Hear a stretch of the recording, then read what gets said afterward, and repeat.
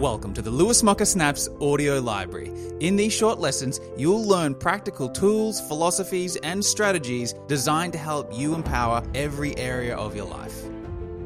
Snapper! Alright, I was going to do like an income philosophy mini lesson on the camera and then put it on the Facebooks, but I'm going to do it here. It's going to be quick, it's going to be snappy, it's going to be valuable. Get the pen, get the paper, get ready for this shit. You got to get this. This is, a lot of people don't get income, how to make income. There's only two ways to make income. It's very obvious when you hear it explained like this. Rule 1 in income, only humans believe in the idea of money.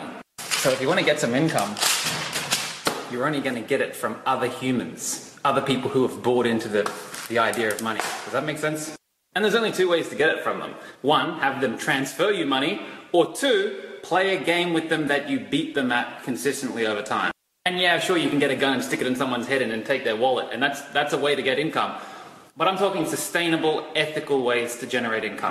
And you can win the lottery and win scratchy tickets and shit if you're into that kind of thing. I'm talking sustainable, teachable, scalable methods. Method 1, get the transfer. I also call this method the positive sum business. It means you can make money from someone and they can have a win and you can have a win. It's a win-win model. The aim of the game in positive sum business is service and love and creativity. Creatively come up a way that you can serve people and love them and have them love you back with money.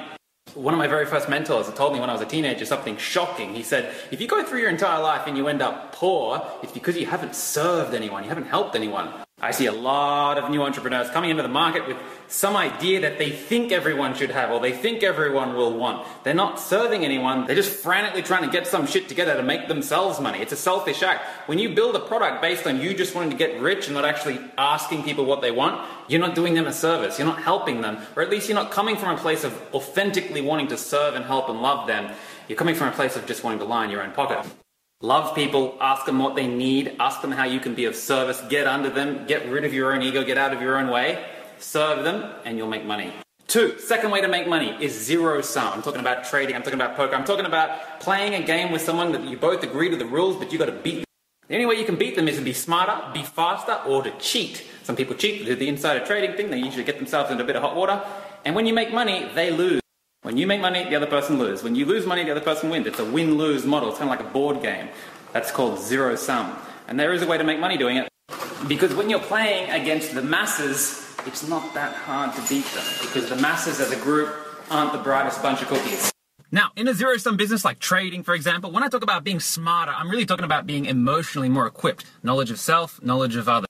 Zero-sum businesses are win or lose. It's competitive, it's cutthroat, it's dominated by masculine energy. When you get into one, you want to revenge and you want to fight people. And like a fish who doesn't know what water is, you can get sucked into the game, it can bring out your animal instinct, and you will lose. You will lose money if you get sucked into the game.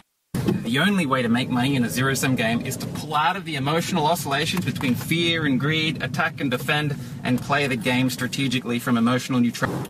Testosterone will get you murdered in the market. You will lose. If you start flaring up, you'll lose. Statistically speaking, females make better financial traders. So the question is, which one's better? Zero sum or positive sum? I've done both, and this is my advice when people ask. If you haven't quite discovered what your purpose is yet, if you don't know what you're good at, if you're not particularly a leader in anything, and you don't have a service to provide, go with the zero sum. It's the easiest to learn. It requires very little creativity. You copy a formula and then you work on your emotions and you can make money.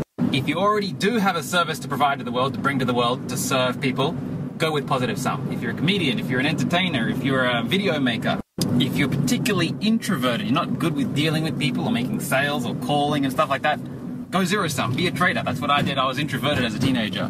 And if you're really good at speaking to people and connecting with people, sharing a message, go positive sum. This is kind of my advice. Long term, do both. 25% of the people here know what I do. I quit my job as an FX trader, and that's zero sum. I quit my job when I was about 21, and then I moved into a positive sum business. And now I have 7 different income streams, and most of them are positive sum. I do both. I love both. They both have their benefits. They both have their drawbacks. But I will say that your positive sum income streams is where you're going to get your fulfillment. That's when you're serving people and loving people. Your growth contribution to others is where you're going to get your fulfillment from.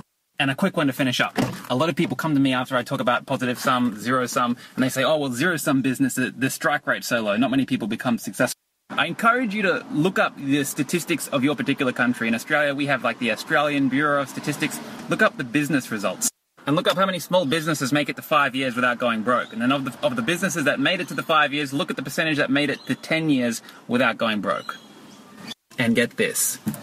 Most people don't make it. Most people don't become successful. Most people give up. Most people don't have what it takes. They don't grow.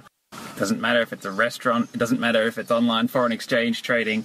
The success rates are minimal. It's got little to do with the vehicle, a lot to do with the person.